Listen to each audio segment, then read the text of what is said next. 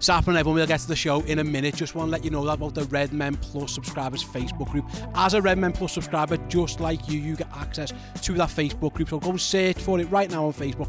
Come and join us and get involved with the chat. Social media, but less idiots because they're all our wonderful subscribers. So yeah, go and do that, and I hope you...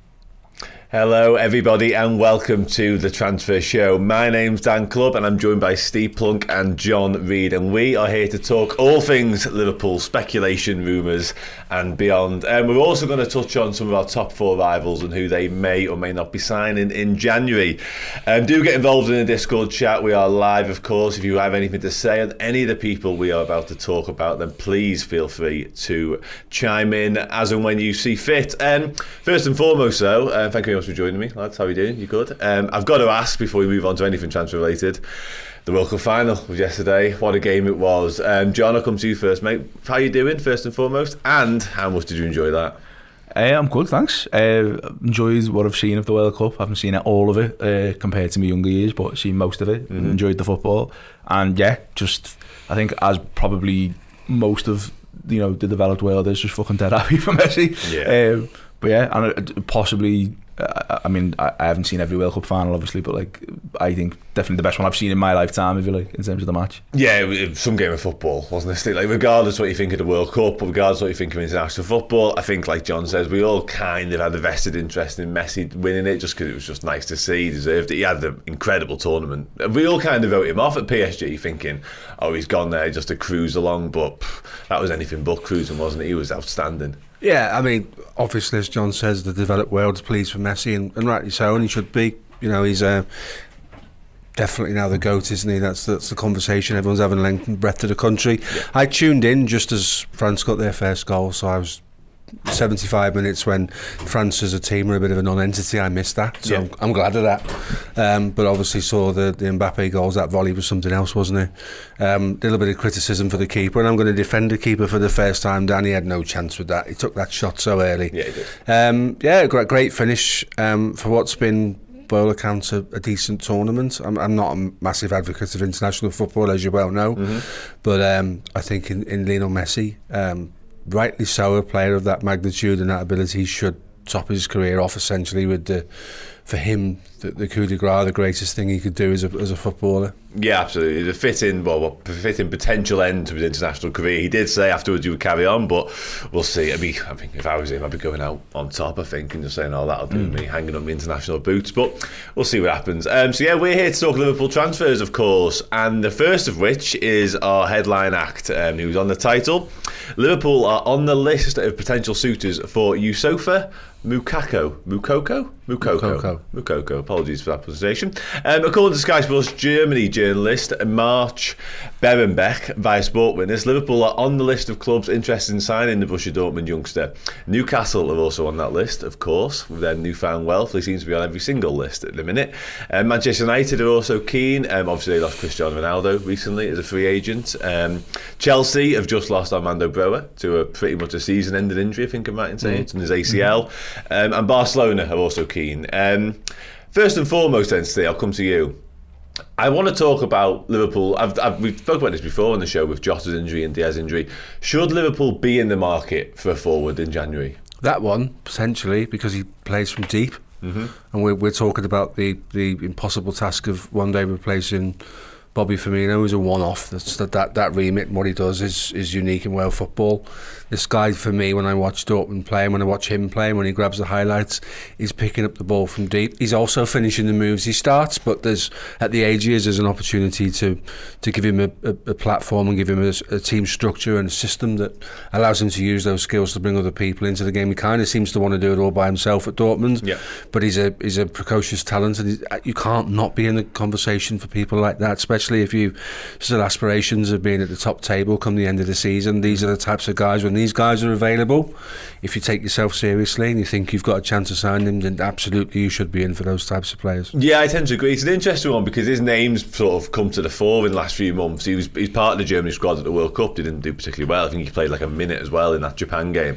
So Germany had a poor time all around, but his name's kind of, he's rung to the attention this season because 18-year-old kid kind of burst onto the scene really. he? And he's out of contract in 2023. He's out of contract in literally just over 6 months' time. And you're right, when teams are sort of getting linked to him, in my head I was thinking, God, we should be really in that conversation, because like you say, wonderful talent, centre forwards, looks like he's got pretty much everything. What he doesn't have is much versatility. He doesn't play much in the wings, really. He is a proper centre forward.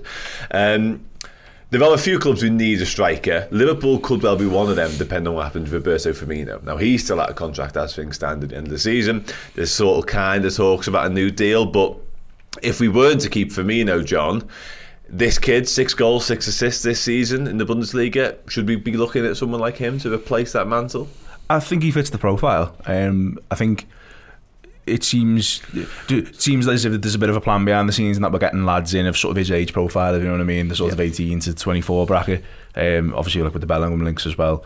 But you know, I think I wonder if it's sort of a bigger thing in terms of the league in England more generally, that like a lot of these lads 5-10 years ago were going to Germany because they knew they'd get games like your Sanchos and and a club like Dortmund. Obviously, that's sort of their models that they rely on, like the superstar kids. And I wonder whether we're getting a bit more of that in this country now. Like, we're sort of catching up with it and going, well, why don't we just sign these lads and have them? And whether we either send them back out on loan, which might be the case here with his age, or if they're ready, if you like, you know, and our manager in particular, you know, I think he's shown with people like Harvey Elliott that if he thinks you're ready, he'll more than give you the number of games. So you can see how it sort of all lines up, and I think like the model and stuff, obviously, as I say, sort of the Dortmund, obviously with our manager and his history, sort of maps quite well onto what we want. So it's definitely what I could see happening, and I think, you know, that league as well, you know, it's not as if he's playing sort of minnows. You know, if you could sort of criticise maybe other leagues around Europe and say some of the standard of competitions compared to the top teams, there's a bit of a gulf. Yeah. You know, the German league's a bit more spread out in terms of, I'd say, in terms of competitiveness. Yeah. So he's had a good background, you know, and that, all those sorts of attributes, you know, sort of obviously map quite well onto us, don't they? Yeah, they do. And obviously, it's nice to talk about a Dortmund player that isn't Jude Bellingham for once. We've definitely had our money's worth out of Jude Bellingham conversation in recent weeks. What he has done, Steve, he's come through the ranks at Dortmund, and I've put in the agenda here, has been prolific. He's got 153 goals and 149 appearances across the age groups. That includes his sort of early days in senior football as well. Mentioned earlier, he is a fully fledged German international. This one seems to line up in many senses, really. So you're not going to, if you do sort of pull the trigger on it in January, you're going to get him cheap because of the contract situation. And if you do manage to get that agreement done, you get him free, and you got, you know, just wages to worry about. So is this one, Steve, where you think, even regardless of what Firmino does, get him through the door? Yeah, there's a couple of things. A point you made before about him being not a guy that plays across the front line, plays directly through the middle. That definitely isn't a bad thing. You can have so many sort of jack of all trades and no masters of anything in particular. You play a guy that plies his trade right through the middle. Let's be romantic about this. Let's assume we get him and Jude Bellingham. There's a relationship there. They help each other settle in. They understand each other's style of play. Yeah. You would think if this guy got game time, if we signed him and Bellingham got game time as well, there's an understanding between them. So straight away there's a familiar face. I'm clutching a little bit here, I get that. No, it's fine. Yeah. At the end, you've got to find synergies and make things that work, and essentially, you know, 153 goals at 100 at any level. I mean, that's Michael Owen's stats. We all know how good Michael Owen was, don't we? Yeah. So absolutely, this is would be a good move for the club. And at that age, you know, we can afford to extend Bobby's contract by 12 months. You don't lose anything by having a guy that young on your books for 12 months. Playing him sparingly as opposed to putting all that weight on his shoulders, because as we all know, you join the Premier League, the pressure goes from the Bundesliga, which is kind of there, to the Premier League, which is up there. There's an instant expectation that you should hit the ground running. You got to give people like this time to adjust.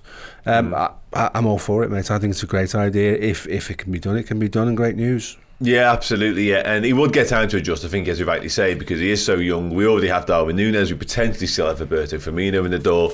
Diogo Jota can also play centrally, so we wouldn't be relying on him to come in and go, right, off you go and score the goals, which is really important. What he has done in Dortmund is Dortmund signed Daniel Malin to come in and replace Erling Haaland's goals. That never quite materialised. I think, to be fair, Malin's more of that versatile type player who plays across. This kid stepped up to the plate and gone, oh, I'll be that guy then. And he is... not to the sort of levels that Haaland was, because they're just crazy numbers, but he is doing it for Dortmund at the minute, so huge credit to him for that. The contract situation is obviously really interesting. It's the one where Dortmund would obviously like to tie him down if they could. With us and other clubs sniffing around, that looks really difficult to do for them now. They do tend to lose big players. Just to finish on him then, John, I had a look at FB Ref, which is one of my favourite sort of reference points for footballers, especially young players that we don't see loads of in this country because he's not in the Premier League. He is like, in terms of striker, he's like Robert Lewandowski in terms of attributes. Pierre-Emerick Aubameyang, Danny Ings, Jonathan David, and a couple of others are in there as well. So big enough, powerful enough, could probably cut it in the Premier League. Yeah, they're all the attributes you want in that type of centre forward Liverpool need. I mean, I think one of my sort of favourite Kloppisms, if you like, when you sort of read about the manager's career, is him finding, you know, these players like Lewandowski, you know, at a mad team in Poland who have numbers, like he had numbers equivalent to this. Getting them, having them in, and like having another fella up front, but putting them at number 10 and going, you're going to play number 10 for me. And him for 18 months, Lewandowski being like, I just didn't understand what he was doing, and like, you know what I mean, like in the sense of why is he playing me when I'm a striker? Yeah. But then 18 months down the line, turning around and going, actually, by understanding where the guy in front of me needed the ball, you know, it rounded me off, and that's.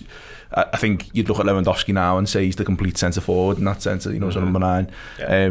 So you can see all. For me, when we link with players like this, I always think, well, I can see how the manager works with someone who's like that age, that profile, if you like, and sort of he moulds them, you know, over a couple of years into what he wants them to be as a centre forward. So he definitely has all the attributes, and I always think as well, of all the players you mentioned there, that Danny Ings is the one who stands out. But I always think he was like the great lost sort of link from sort of the early Klopp attack to what we have now, if you like, because I think obviously, you know, his Liverpool career never really sort of got off the ground because of injuries and stuff, but the games he did play, you could see how it would work in terms of him, you know. I think Jota's took up some of that mantle in terms of like the press and stuff, but he was like a weird, you know, sort of in between a Jota and Adam Lallana, if you like, very harrying, and having that for us, I think, especially given sort of the troubles we've had in midfield and stuff this year in terms of pressing and sort of a bit of lethargy, you know, exactly what we would need.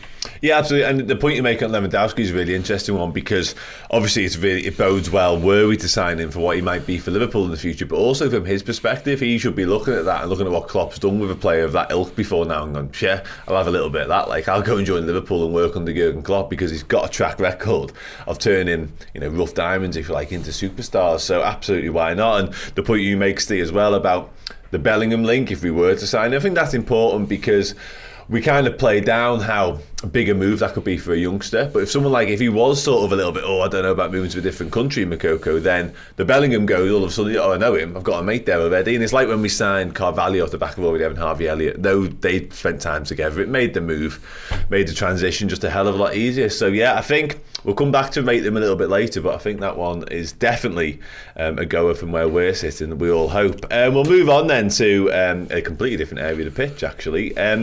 Giorgio Scalvini, Atalanta central defender, again another 18-year-old. This one comes from Gazzetta dello Sport in Italy, and they tell us that the Reds are at the window for the central defender alongside Manchester City and Inter Milan. Again, I'll come to you, John, on this one. I want to touch on the fact that, because we've done the midfield to death. We know we need midfielders, we're fully aware of that. We are going to finish on a midfielder in a minute. But do we need to be looking at the defence as well? Because the reason to bring it up is Joe Gomez, essentially. He's the key to all this. Like Firmino was the key to the forward chat, Joe Gomez seems to be the key to this one. So do you think we're already in the realms of looking at strengthening the back line as well? Maybe. I think, you see, it's weird you mention Gomez, because I think he's had a tough season in terms of, like, you know, I think if you've watched this team for any time, everyone appreciates how good he is and sort of like, you know, the player he can be, if you like, in terms of when he's at his best. Obviously the injuries have not helped him with that, but I wonder if Matip is sort of the linchpin for this for me, because I think, you know, I mean, we've got it there on the agenda in terms of, you know, him and Van Dijk maybe being the wrong side of 30, but I think, you know, I think Matip's contract's 2024, I think, what I've been saying. I don't know if you really, not necessarily that you want to let him go on a free, if you like, but I don't know if he gets a big new deal or anything like that, or even just an extension. So is it, you know, in sort of a year or so's time, you sort of shake hands and go, thanks Matip, you know, you're 33, he goes wherever, if you like, and we have another lad coming behind him who could be this kid from Atalanta. That's more thingy for me, and I think I could see that happening much more. Like, I think with the Gomez thing, it's like, you know, he's still young enough, you know, he's well liked in the squad, he's English, obviously, which always with the sort of helps out with those types of things. But I could see it, and I can see it being an area. We've obviously brought Kanate in as well. And then sort of that sort of refresh. I could see it being like, do you get another lad in and that's your pair, and sort of your next pair, and sort of 10 years down the line. Yeah, it's an interesting one. And you're right to mention Joel Matip. Like I say, I put in the agenda here about Virgil and Joel Matip. They're both absolutely outstanding footballers. Virgil in particular is probably the best in the world on this day, but they're not getting any younger, either of them, are they? And Joel Matip in particular has injury problems. We're all very well versed on that. You've got to throw Nat Phillips into the equation as well. He's going to leave the football club at some point, you'd imagine. So another sort of central defensive berth becomes available there. So do you think it's the right time to be sort of looking at getting the next one in through the door? Yeah, probably is. I think the Joe Gomez thing is interesting in with the aspect that will he want another season like this one where he's kind of clearly third or fourth choice, probably fourth choice. Not great for your career if you're sitting watching games, is it? He might just decide that there's opportunities to play every week at another club. That will come down to Joe, I suspect, to do that. I'm sure, having given him a contract, we're happy for him to do what he's doing for the duration of that contract, because he's a well-respected and a valuable squad member. But that's the key. He's a squad member at the moment. He's not a starter. So he might make that decision for himself. With regards to Joe Matip, I think John makes a really good point that at 32, we might say to him, thanks very much. You've been great. Away off you go and do something different. Finish your career elsewhere. Back to Germany, maybe. I'm just not sure. I don't know anything about this guy, so it's difficult to sort of speculate how good he is. Garvidol, the Croatian centre back, looks like the one for me if I was looking at a young centre back. Offers an aerial threat. His goal in the third and fourth place was great. His diving header type thing. So it's an interesting one. I think we should have a plan in place now where we say, who's the centre-backs going forward? Well, we know Kanate, injury permitting, is going to be an absolute legend at the club. We can see that already. It's finding somebody to play alongside him, and there's no rush. So if you bring in a young centre-back, you can give them an opportunity to learn the English football, how intense and how quick it is, because that's the first thing that anyone who comes to our league says, wow, I'm really caught out by the speed of it all. So we should have a plan. There should be a contingency for it. I don't think there's a rush, but there should be a contingency in place to do that. Okay. What this guy does, being 18, is he does give you that time. Even if you were to sign him now, you're right, there is no rush in terms of getting someone in, but if you were to sign him, and the report states that Atalanta will be looking for €40 million, which equates to £34.8 million. So you mentioned Gvardiol there. I think we'd all like to see him, but I think you're talking probably treble that if you want to sign him at any point. So realistically, with what Liverpool need to do elsewhere, this isn't a priority for us right now. So the likelihood is we are going to be cut back a little bit on the other areas. A free transfer for a striker, perhaps, a cheaper centre half, and then we really sort of go all guns blazing on the midfield. I think would be most people's preference. But yeah, I think it's a good point you make. I personally believe we do need to be looking at the sort of contingency plan and what happens next in the defensive area. I hope Joe Gomez is part of that. I really do. Am I convinced he will be? No. And I think you're right, Steve. I think what he wants to do will play a part in that as well. I think he might look at it and go, I was once sort of the next big thing in English football at centre half, and now I'm not. So who knows? But anyway, back onto this kid, John. I'll come to you. Steve's right. We don't know loads about him, but he's played 11 times this season. That makes 32 matches overall. At 18, that's really some going, I suppose, already. And a good Atalanta side. You said off air, they're challenging Napoli at this point. They're the ones really sort of standing up to be counted in Italy compared to them. And what he does do, which is interesting, I've put in the agenda here, is he offers some versatility, because 4 of his appearances this season have come as a defensive midfielder. Now, I've asked the question, is sort of signing someone like this who could be the centre half for years to come, and also can sort of slot into that DM role, is that sort of the perfect solution here? Because then you can sort of wait for Fabinho to get back to form, or do you think we need to go specialist defensive midfielder? It's hard because because again you can sort of see it both ways. I think I wonder if you sign a player like that, the big problem obviously is the responsibility for someone that age, but I wonder if it's one of those diddles where you sign him and you go, yeah, he's going to play centre half in some games. In other games, we're going to put him in at 6. Yeah. But that then means that you don't see Jordan at 6 anymore. You see him as one of 2 midfielders, if you like, and that. You know, he's like a new signing thing. We have it. He's in that rotation now, not this rotation. And there's obviously merits to that in terms of saving legs and things like that, and especially some of these lads who we have got who, you know, for whatever, I've massively tangented there into Jordan Henderson, but you know, for whatever the criticisms he's essential to how we play and all the stuff that we do that's good on a pitch. You know what I mean? So you need to keep him fit and in the rotation. I could see it being that. I just think the age he is, if he was sort of 23, 24 and he'd played maybe a season, 2 seasons, you know, sort of first team football, and you can go, okay, but, you know, I'd feel more comfortable with him sort of being in that mix. What is interesting, and we've obviously discussed Matip already, is that Matip did a lot of that at Schalke, and part of the reason he's so good on the ball going forward is that he played in midfield a lot in the Schalke youth team, and even when he got into the senior team at Schalke, he still played DM. So there's form there, and certainly in how we play and what we ask of our centre halves, it wouldn't be a bad thing, I don't think. And Atalanta are mad, you know, they play a very high press football, so all the sorts of attributes in terms of, you know, the system he's in currently would lend himself to him playing for Liverpool. But I just wonder if it's a bit of it feels more of a, we sign him and he's in the youth team for a year or so, and then, you know what I mean, that absolutely type of thing. absolutely. It's an interesting point, the DM thing, someone who's played 4 games there, that's right, to then suddenly say, actually you're in the mix this season play. Sorry, he's played 4 games, you're in his career, okay, in this season he might have done a bit more, but to say suddenly you're joining Liverpool Football Club and they see you as a possible 6, that's, like John says, responsibility. That's massive. What does that say to Bajcetic at the moment? To, you know, is he ahead of a potential incoming 18-year-old centre half who can also play at DM? What are you? Are you a proper centre half, or are you someone that is a bit of a versatile utility player?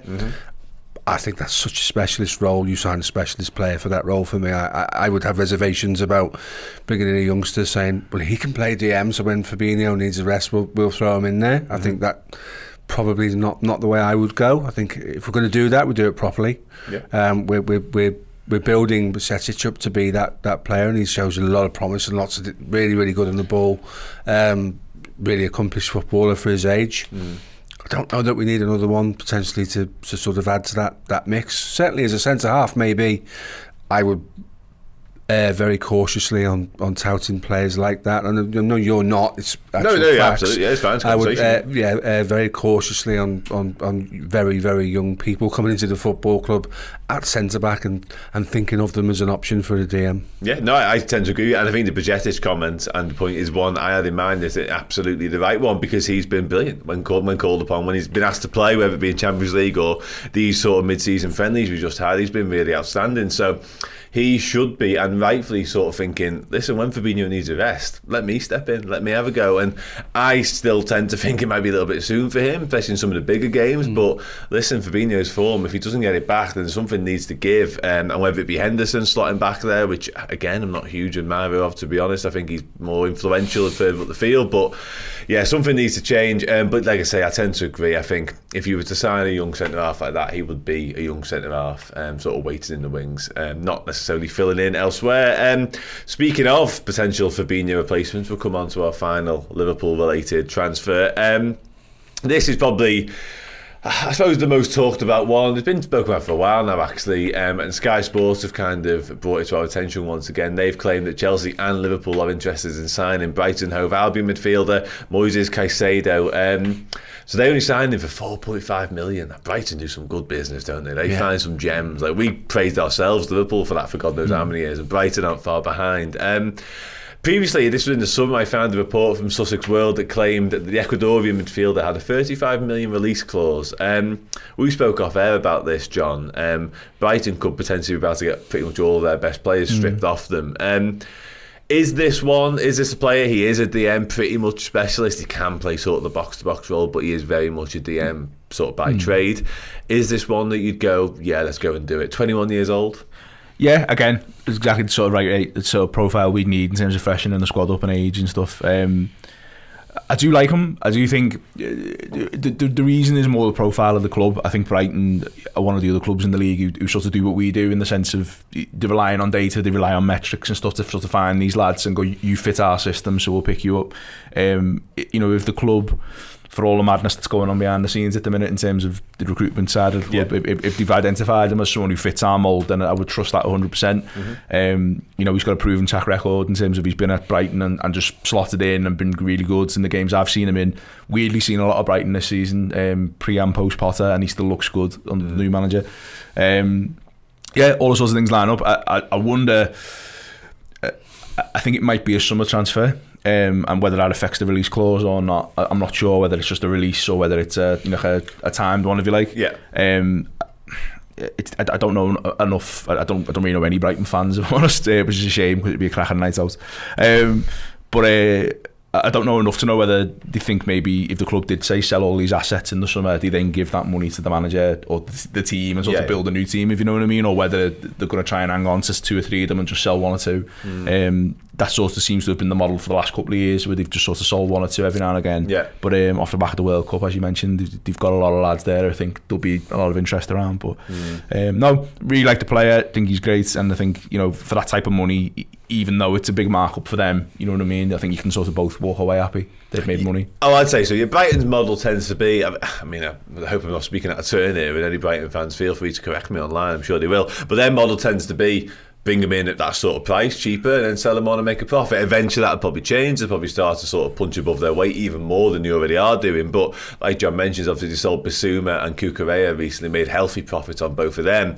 Caicedo would look to be the next one off the rank, potentially alongside Trossard, potentially alongside McAllister, World Cup winner now, of course.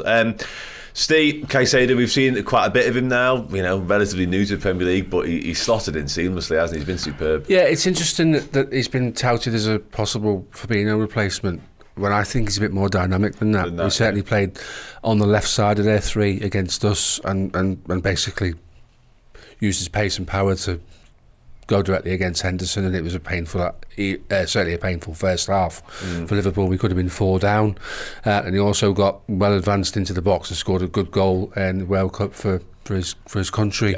I see him as more of an 8 than a 6, and he's also not particularly tall. He isn't 6'2", 6'3", he's kind of 5'9", 5'10", and he's got dynamism to his game, so potentially he's someone who comes into a slightly change of shape in the midfield. We've spoken about this as a channel many times, and we talk about the sort of hopeful imminent arrival of Jude Bellingham, who can kind of do it all, but would you be suppressing what he offers in the final third by making him the 6? So it's interesting, and I've long been an advocate of, and come to Fabinho's defence a little bit in saying a good 6 plays well because the players left and right of him do their job properly, and you could accuse our midfield of not doing that, not giving him too much support, certainly in the really early stages of the season.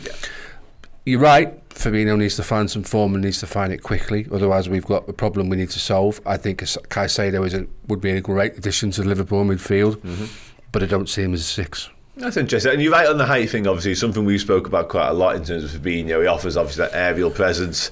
He offers it obviously in defence and in attack, but also literally from the sake of balls don't get over him. And if they do get over him, then got to deal with Virgil van Dijk or Joel Matip or Joe Gomez or Canate, of course, whoever it may be. So it's a good point, and I do think he offers that extra dynamism, and like you say, it might sort of lend itself to the slight change in midfield. But I think if you look at his FBref again, I'm going to go back to it. A lot of his comparisons do tend to be defensive midfielders, rightly or wrongly. Oriol Romeo, obviously formerly Southampton, Manuel Locatelli, and our very own Fabinho is on sort of the top 10 players he's most similar to. So it's interesting, but I tend to agree with you, Steve. I think it might be a case of he's got pretty much all the assets and attributes that you'd want from midfield. I think he could probably do the 6 quite comfortably, but also he does offer that little bit extra. And John, that's something we have seen from Fabinho sort of at his peak when he's been playing Burnley. He does offer everything you'd want from midfielder. He's scored goals for us in the past. He's provided assists. I think the other day it was the anniversary of that little dink ball to Mane. And so he does have the lot. So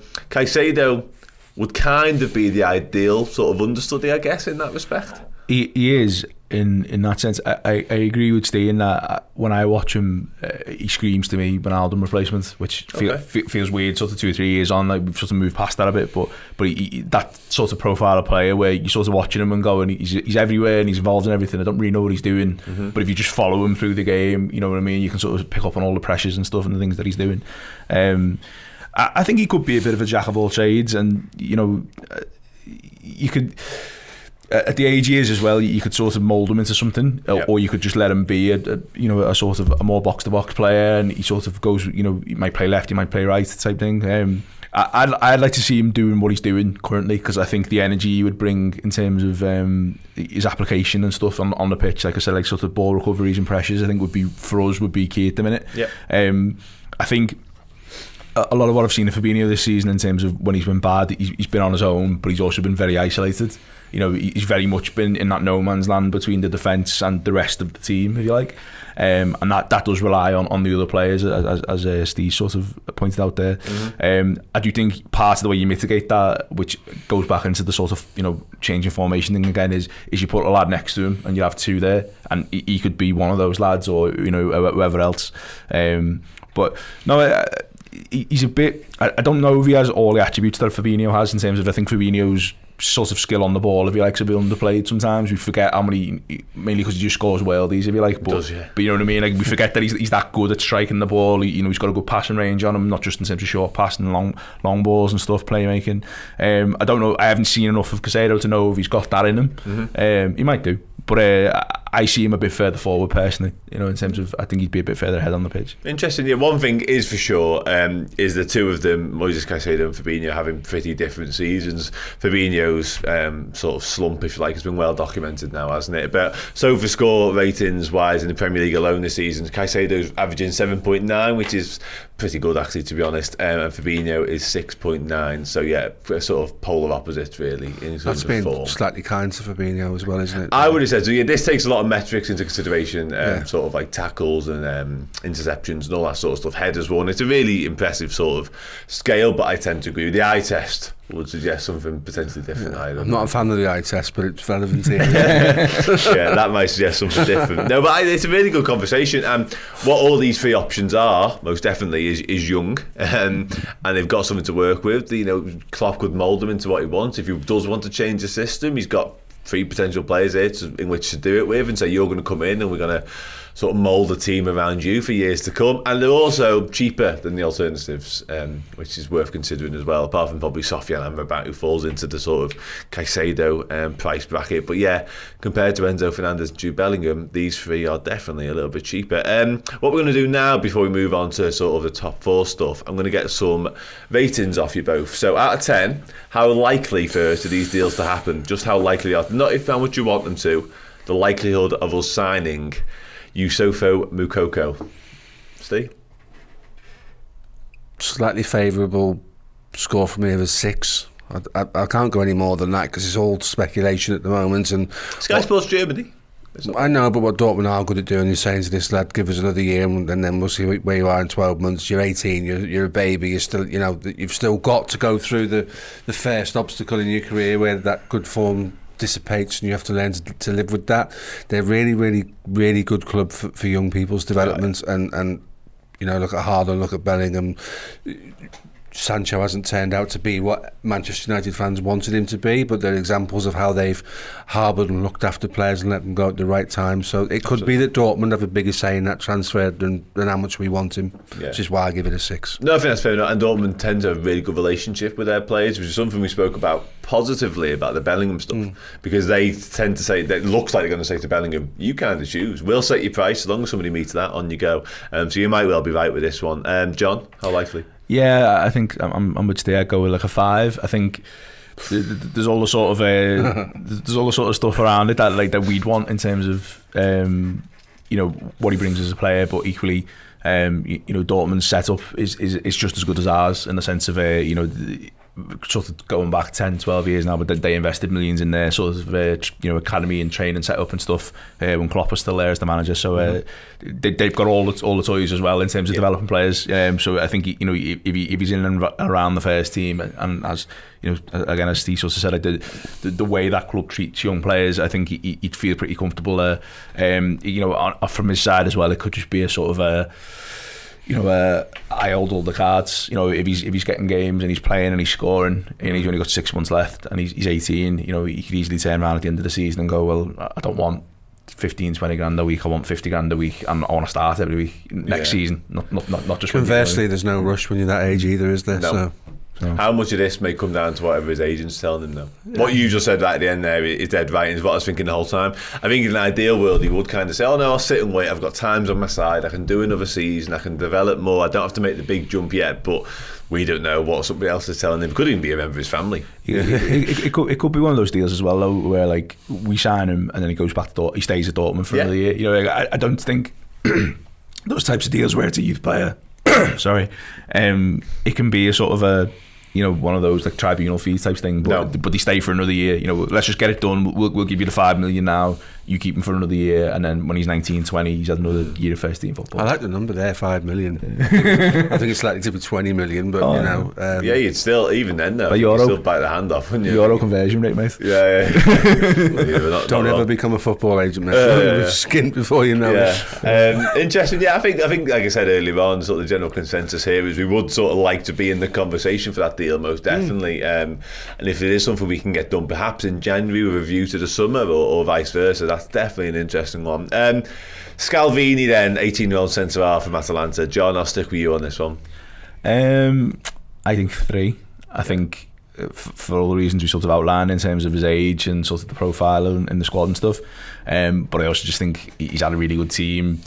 Atalanta are weird in the sense that they're not sort of that rank of club in Italy, you know, like Juventus or Milan. You sort of expect them to be where they are. They're very much like a new club in that sense. And their big thing is sort of like energy and youth and stuff, and that's what he fits into all that. So I don't necessarily know if he trade all that in, if you like, to sort of come here. It depends sort of what the law of Liverpool is, isn't it, I guess, for him as a player. But I just think there's too many.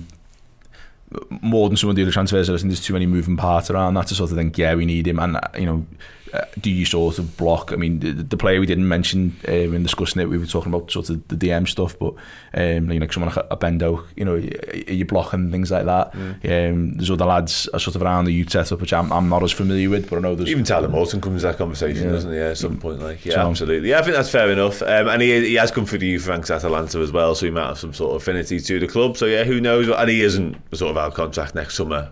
Like Moukoko is, so a different scenario altogether.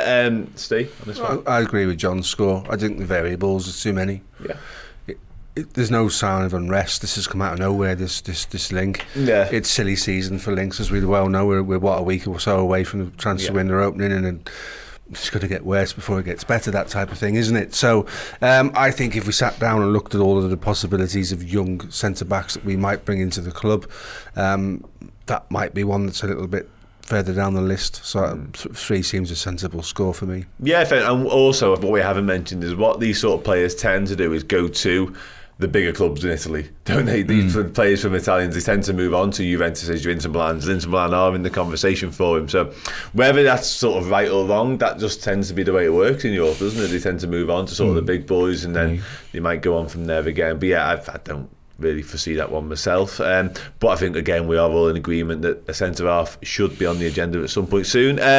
Finally then, for Liverpool perspective, Moises Caicedo, how likely, Steve? It's a 7.5 for me. I think I'm sceptical about that £35 million release clause, because if that was there, we could have triggered that in the summer, whether they liked it or not, and we didn't. So I have to sort of question the validity of that. If that's not there, you're talking 60 to 70, which is why Amrabat suddenly comes into the conversation as a guy you could sign to do the job for you, that doesn't impact your ability to spend elsewhere in the summer. And I think that's key for me. So really, really good player. I'd love to see him at the football club, and if there's a world where you sign him and Bellingham, then I'm all for that, because he would bring so much to us. Fernandes would be an unknown quantity in the Premier League. I'm sure he would be fine, but his release clause is over €100 million. So I think we need to cut our cloth accordingly. If that 35 million is factual, that's a no-brainer. I tend to think it's probably double that to get him in, but which is why I give it somewhere between, I'll say a 7.5, because I know there is an interest. No, there definitely seems to be interest. It's been long-standing now as well. That was from the summer, that initial release course. Whether that's expired or not now is sort of remains to be seen. They haven't had him that long, quite frankly. There are no formal talks ongoing at the minute, the Sky Sports report claims, and Brighton have no intention of parting with Caicedo in January, which is to be expected. But it does only say in January, so next summer, who knows? John, what do you think on this one? How likely? I'd give it a 6 for the reason you just said. I think the January thing for me comes into play of, if you can get him in now, great. If it's the summer, you know, they've got other things, as I say, in sort of Trossard, McAllister, Matoma, there's other assets they might be looking to move, and you keep him for another year. But also for us, if we're in the summer, you know, Steve's mentioned other players there in terms of like cutting your cloth. Are we looking sort of around in the summer and going, well, if we're going to do 100 million on Bellingham or whatever, do we then go spend 30-40 million on this lad, or do we get, you know what I mean? Yeah. I think I think if you could get him in January, I think it would be more likely to happen. But the fact that the club have sort of definitively said we're keeping him for the season, if you like, makes me think it's a bit less likely. Yeah, and it's not, January wouldn't be a good time for Brighton to sell one of their major assets, would it? I think they probably know themselves that at some point they might lose him, but like I say, I can't see it being mid-season. Just very quickly then, before we move on, out of the three of the people we spoke about for Liverpool, who would you most like to sign in January? Steve? Caicedo is what we need in January, 100%. Yeah. If it's January, I'd say Caicedo. Same. Cool. Yeah, I thought so. Cool, happy days. And let's move on then. Other transfers. So, top 4 rivals in loosely inverted commas. Manchester United. João Felix comes into this. I've seen him link with Aston Villa recently, and I had to do about 15 takes. Wonderful footballer. Just 15. Wonderful footballer. Hasn't really happened for him, I'd say, in Spain, given the amount they paid for him. Never really sort 140 million euros. 140 million, I think it's a record, wasn't it, at the time? It's a mad amount of money, but he is a supremely talented footballer. Yeah, it doesn't seem to be happening for him, and I think eventually he's going to move on. And Manchester United are the latest linked. We mentioned earlier they've obviously lost Cristiano Ronaldo. João Felix isn't a replacement for him. He's not an out-and-out sort of centre forward. But if they were to sign João Felix, would you go, that's quite annoying? No. For what you've just said, he's not what they need. He's a talent, but he's a talent that's not yet fulfilled his potential. He could end up being another 100 million plus Manchester United signing that everyone kind of sits there and scratches their head and goes, what happened to him? He's not going to get you 35 goals a season. He's not an out-and-out number 9, doesn't play off the shoulder of people. He drops off and plays in the same space that Bruno Fernandes wants to play in, so that makes that difficult. The same space that Christian Eriksen wants to play in. You know, if Casemiro's playing, they get licensed to play in those pockets of space. So it's difficult. I think it would be a typical Manchester United signing, and I've talked many times about not buying players because of who and what they are, because then you end up with a squad full of expensive players you don't actually know what to do with. He very much could fall into that category. I agree with you, Dan. He's a prodigious talent, and when you look at who could be a tailor-made replacement for Bobby Firmino, João Felix offers a lot of those qualities. But I don't know if he's got an elite mentality. That's the question. That's the one question I have about him. Does he have the minerals to step up and be that player? Interesting. Yeah. But I suppose the evidence up till this point would probably tend to suggest not, maybe, because it just hasn't happened for him at Atletico. I do wonder how much of that is down to Diego Simeone now. As much as he's a wonderful manager, he's not one to say to players, go out there and express yourself, you go and have fun. It's not really his sort of modus operandi. This comes from AS in Spain, who say that he's set to leave Atletico Madrid next month after falling out with the aforementioned Simeone. John, are you in agreement with Steve on this one? Do you think, listen, great player, but not really what United need? I think, weirdly, I was thinking about this, not necessarily this transfer, but United sort of in general over the weekend. I think it depends on the manager. I think Ten Hag, sort of the Dutch school of football, you know, the sort of the way they sort of coach players and what they want from players. I look at someone like him, and you know, there's the obvious sort of Portuguese parallels with Ronaldo. You know, you take someone like him, Ferguson gets a hold of him, really more of Ferguson's backroom team get a hold of him and sort of coach him into what he becomes as a player. Does a similar sort of thing happen for him if he goes to United? I don't know enough about Ten Hag as a manager. I know a lot about what people have said about him. You know, sort of he's worked with other coaches, and they've all sort of said he's really good and stuff. But I haven't seen enough of that, the evidence of that yet. You know, obviously he's got the history at Ajax, but Ajax does that anyway, you know what I mean, with players in terms of making them better. So I think if they're serious about sort of the Ten Hag thing, and sort of let him do his thing and sort of bringing that culture to the club, then definitely it's something that could work out, because he'd be coached properly. And by all accounts, that's what Ten Hag's brought to United, is that he started coaching that group of players, because they haven't been coached for the last couple of years. Defo worth reminding you, he brought Steve McLaren in, so that kind of undermines that comment, doesn't it? It's one of them. It's like, he was sort of the Portuguese wonder kid, wasn't he? And it's we've just had Messi do the Maradona thing at the World Cup. But every sort of football culture has that. Where you want the next young lad who's going to be the next big thing, don't you? So he'll end up somewhere, I think. But whether it's United. It's an interesting one, because like Steve said before, it kind of fits what United have been doing for many years now. So a big name once cost 140 million, go and get him through the door, because that'll look great. But in practice, how that looks when it comes to playing football is a different story, and I'm not convinced he's what they need. I think he will move on. I would like Liverpool to sign him, to be honest with you, even though it hasn't really happened for him yet. I'm a huge fan of his. I think he's got bundles of ability if he can kind of put it all together. And I think Klopp would be one of the men to do it, and Ten Hag could well be the same. Who knows? Hopefully not, let's just say, because if they do sign him and it does go right, they've got themselves a wonderful player. Move on then to Arsenal. I think they're still just about a top 4 rival, just about. They are, yeah. Anything could happen with them second half of the season. They obviously lost Gabriel Jesus. This isn't a link to a striker, surprisingly enough. He's attacking midfielder, Roma's Nicolo Zaniolo. Good player again. Had his problems with injuries. 2 cruciates, both legs. Yeah, big problems with injuries, yeah.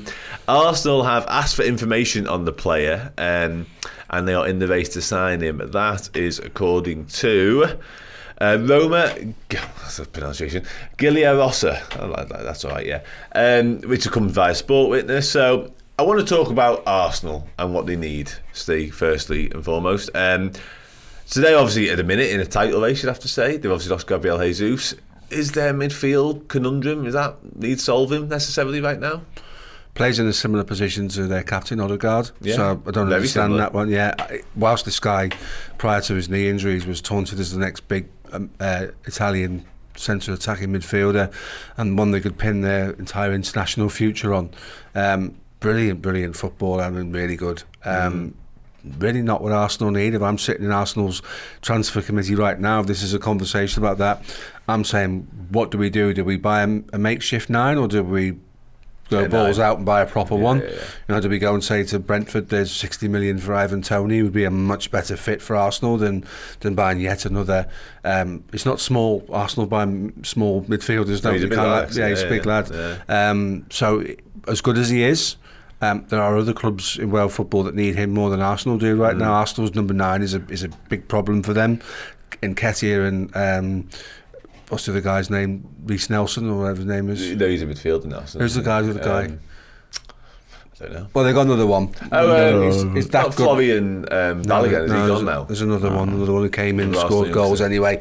But their issue is, where do their goals come from to sustain the title challenge? You know, the World Cup will do good things for some clubs and bad things for others, and I fear for Arsenal off the back of the World Cup, because the momentum has gone and they've got to rebuild that, and this is not the player that's going to give them that. Well, the momentum was one thing, but then add on top of that the Gabriel Jesus injury, and even though he wasn't exactly scoring a prolific amount of goals for them, he was integral to where they were playing, there's no doubt about it. I did see Arteta kind of suggesting that Nketiah could be the man to step up to the plate, and I kind of winced a little bit for Arsenal's sake and went, well, I don't know. I'm not a huge, disadmirer of Nketiah. I think he's a good player, but I'm just not convinced that that's going to happen. John, on this link, and moreover, what do Arsenal need to do? Is Steve right? Do they need to forget about every other position and go, let's get a 9? Just need someone who can put the ball in the back of the net, you know what I mean? I think I've seen a bit more of Roma than I have other teams in Italy. I think you bring a lot of the qualities that you're going to lose from Jesus. I think for Arsenal, you end up in that sort of, as for a lot of other teams at sort of the top end of the league, you end up in that sort of a perpetual thing of, well, you have to sign for your first team, but you end up signing for your bench. So if you're trying to buy this lad from Roma, what are you offering them in 4 months, 5 months time, and Jesus is back fit and back in the team? You know what I mean? You almost kneecap yourself into signing a lad who isn't quite good enough because he's happy to sit on the bench, if you like. I do think a lot of the attributes he's got, as I say, I think would match up well in terms of what Jesus brings. You know, it's not just the goals, it's the playmaking and things like that. I think he'd do a lot of that for them. he's probably in the wrong area of the pitch, as Steve sort of points out, and I just think the intensity of the league, given where he's coming from in terms of the pace of the football, but also the injuries, I just think it'd be a bit. I think the game would pass him by a bit. It's very Aquilani, this. You know what I mean? Yeah, it's a big risk. Any amount of money really, given those two injuries as well. Like you say, coming to a new league, who knows how he's going to react to it. And Arsenal, I don't think they can really. They're in a position to take risks on transfers right now. They almost need to get everything right. Like everything's kind of gone right up until this point, and then the Jesus things happen. You go, I don't know. This isn't even necessarily just to win the league. This is for their sort of future. Like we've been in this boat before, trying to compete with Man City. You need to do everything perfectly, almost to the letter. And then the minute you get bad injuries, we've seen with Van Dijk, etc., you go, that's just derailed you, you're gone. And Arsenal are in that boat now, whereby every decision they make has to be spot on. And for me, this one doesn't smack of that. He's a great player.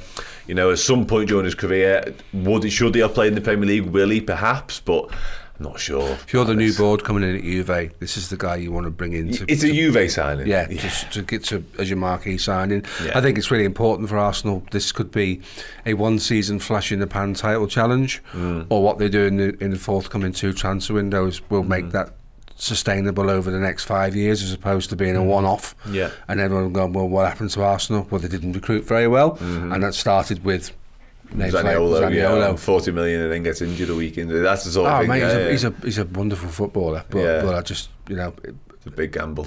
Yeah, it's a big old gamble. Yeah, on the Arsenal striker front, I'm not entirely sure. Reece Nelson's more of a winger. Marquinhos decided as well, the Brazilian. He's definitely a winger. You got Gabriel Martinez. They're sort of surrounded by wingers, and then you got Jesus and Nketiah. And like I say, Arteta was kind of suggesting Nketiah might be given the. I like Nketiah. I like Nketiah. Good off the bench, I think. Yeah, I do. I just if they were to sign someone who can play as centre forward, and they say go on then for the rest of the season, Nyon is a big. The question is, and you could ask both of you to start the season. If I was going to either of you and said, can you win a league title with Eddie Nketiah wearing your number 9 shirt? I'm pretty sure both of you would say no. No, you're right. You couldn't win it with him. My gag was going to be the opposite, because who they need to sign is someone like Olivier Giroud. Get him a 6-month deal back at the World Cup. It sounds mad, right? But he's fine wine, isn't it? To be honest, he's absolutely outstanding. And if they were to go and do that as a short-term deal, then it would make a lot of sense for them. They won't, but it would make a lot of sense. Right, finally. Now, topical. Chelsea are linked with. This is a more of a Barcelona angle. This one, they're not worried about Chelsea's sort of interest, and they will not be rushed in making a decision on his future. I think he only had his future sort of solved at the start of this season, didn't he? Because they had the whole lever. Well, he was leaving, and then they offered him a contract on reduced terms. But it was a massively reduced contract. And he took it, and he set the world on fire in the first dozen games for.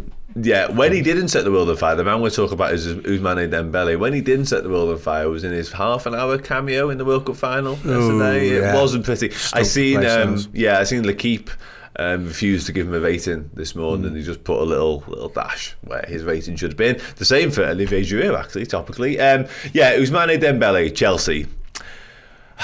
This, to me, just smacks of. We spoke about United's vanity signings a minute ago. He's a brilliant footballer, but he's one who's been riddled by injuries. And is this really who Graham Potter has gone to Todd Bowley and said, I need this player? This isn't him, is it? Chelsea's a graveyard for centre forwards. The last one that actually was worth his weight in gold and worth his value was Didier Drogba. How long ago are we talking? Look at the names, you can reel them off one after the other. Players they brought in, Shevchenko's of this world. I think you could add Aubameyang to that list as well. Aubameyang, Lukaku, Werner. It's been Ziyech is a shadow of the player, was it? Ajax, you've got Pulisic who as soon as he opens his legs and has a run, he gets injured. I just don't see. It's a graveyard for forwards. This is not a guy with the mental strength to go in there and say, actually, I'm going to be the man that changes all of that, and I think I'm good enough to do this for you, and I'm going to lead your line, because he's a winger for a start, an inverted winger.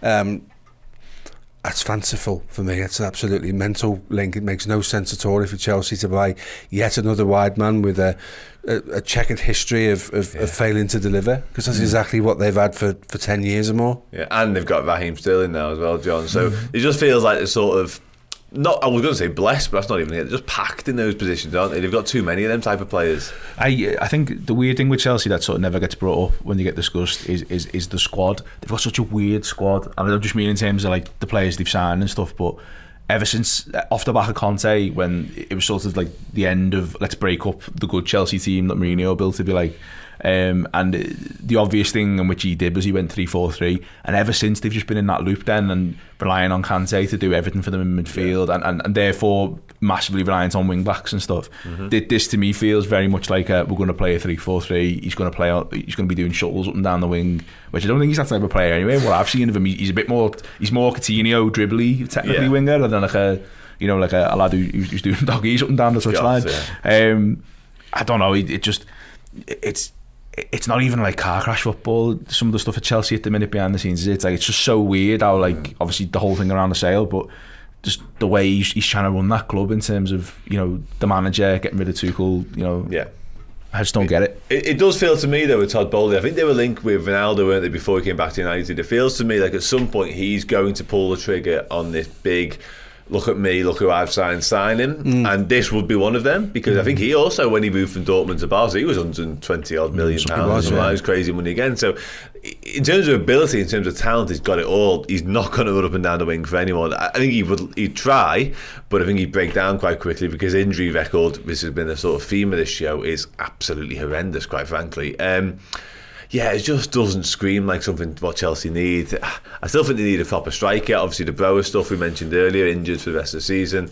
Aubameyang hasn't set the world alight since he went there whatsoever, to be honest. I think if they're going to be a serious contender under Potter this year for the top four, I think they need to get themselves a proper out-and-out goal-scoring striker, which, like you say, Steve, is something they've not had for quite a while. This is a guy that would turn up with a note from his mum on bleep test day, isn't it? I can't do it. Yeah, I've got a cold. It's a crazy thing. It's footballing suicide to sign a player of that ability to play in that position, given Chelsea's problems. All Chelsea's problems are in the final third. They've got great defensive set up there. They've got Jorginho, Kovacic and Kante when he's fit, which is less and less these days. There's a problem coming down the line there as well, by the way. 100%, but as it is, that's a very good midfield three, which we've struggled against in recent times, to be fair. They just don't put the ball in the back of the net often enough, and I would play Raheem Sterling through the middle before I sign that guy. Really? Okay, And funnily enough, ironically, you say they don't put the ball in the back often enough, and they don't put the ball in the back of the net often enough, but it seems to be following Potter around. That was his problem at Brighton, wasn't it, for very different reasons, really. Happy days. That's all then. Thank you very much for joining me. Much appreciated. Great chat about many different transfers. That will be all we've got time for on this week's transfer show. Make sure you follow these guys on Twitter, and we will be back next week. But in the meantime, make sure you check out all the amazing content on Redmen Plus, and I'll speak to you again soon. See you later. Hey, I hope you enjoyed the video. Did you know that if you're currently subscribed as a club captain, if you head over to the website and upgrade to club legend status, you are entitled to 20% off merch like this forever. So get over there now, do it, and you'll also get 2 free pieces of merch a year. So why not? It makes a lot of sense, yeah?